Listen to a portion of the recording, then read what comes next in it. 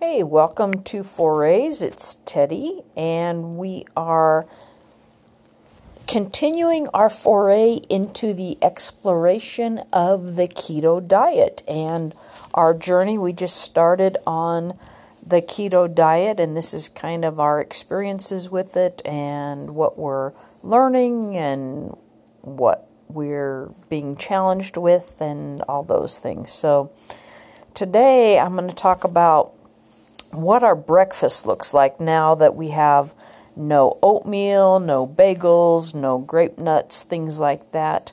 I personally had been pretty much following the Virgin diet plan off and on for the past few years, and I mostly have been having oatmeal with almond butter and blueberries for breakfast, and that was good. It was easy, it was filling, it was nutritious and satisfying, kept me satiated until lunchtime, and I didn't feel like I needed a snack between breakfast and lunch. And sometimes I'd remember to add MCT oil to my oatmeal, but MCT oil is nice because it doesn't really have a flavor to it, so it's kind of easy to add to a lot of things and get those healthy fats in. But anyway, I had been having the oatmeal with almond butter and blueberries for quite a while and fairly consistently. Occasionally I would change it up, but for the most part that's what I was eating because, like I said, it kept me satisfied and it was easy.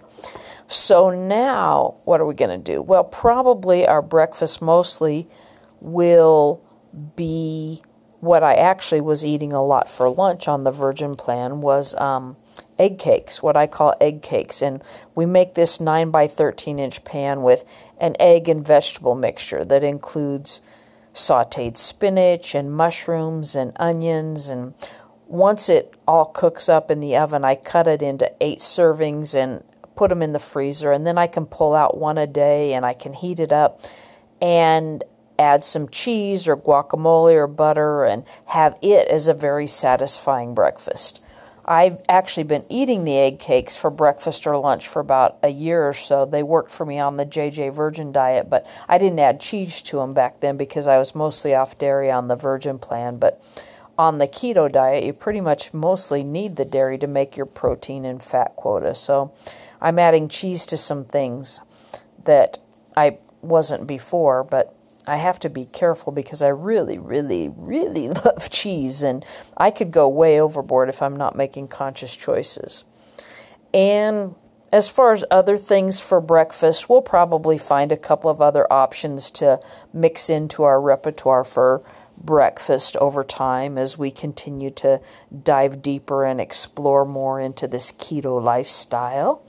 We look for things that are actually pretty simple to make and convenient and makes us feel full and satisfied. And so, like I said, we'll probably find some other things that we can use for breakfast. But for now, probably in the beginning, we'll be doing the egg cakes for breakfast, I suspect, because we're off of the bagels and the cereal and the donuts and the muffins and the oatmeal, which was my standby. So anyway, that's what we're looking at there. Thanks for being here. Join us on our foray into the keto diet. We'll talk to you soon. Thanks. Bye.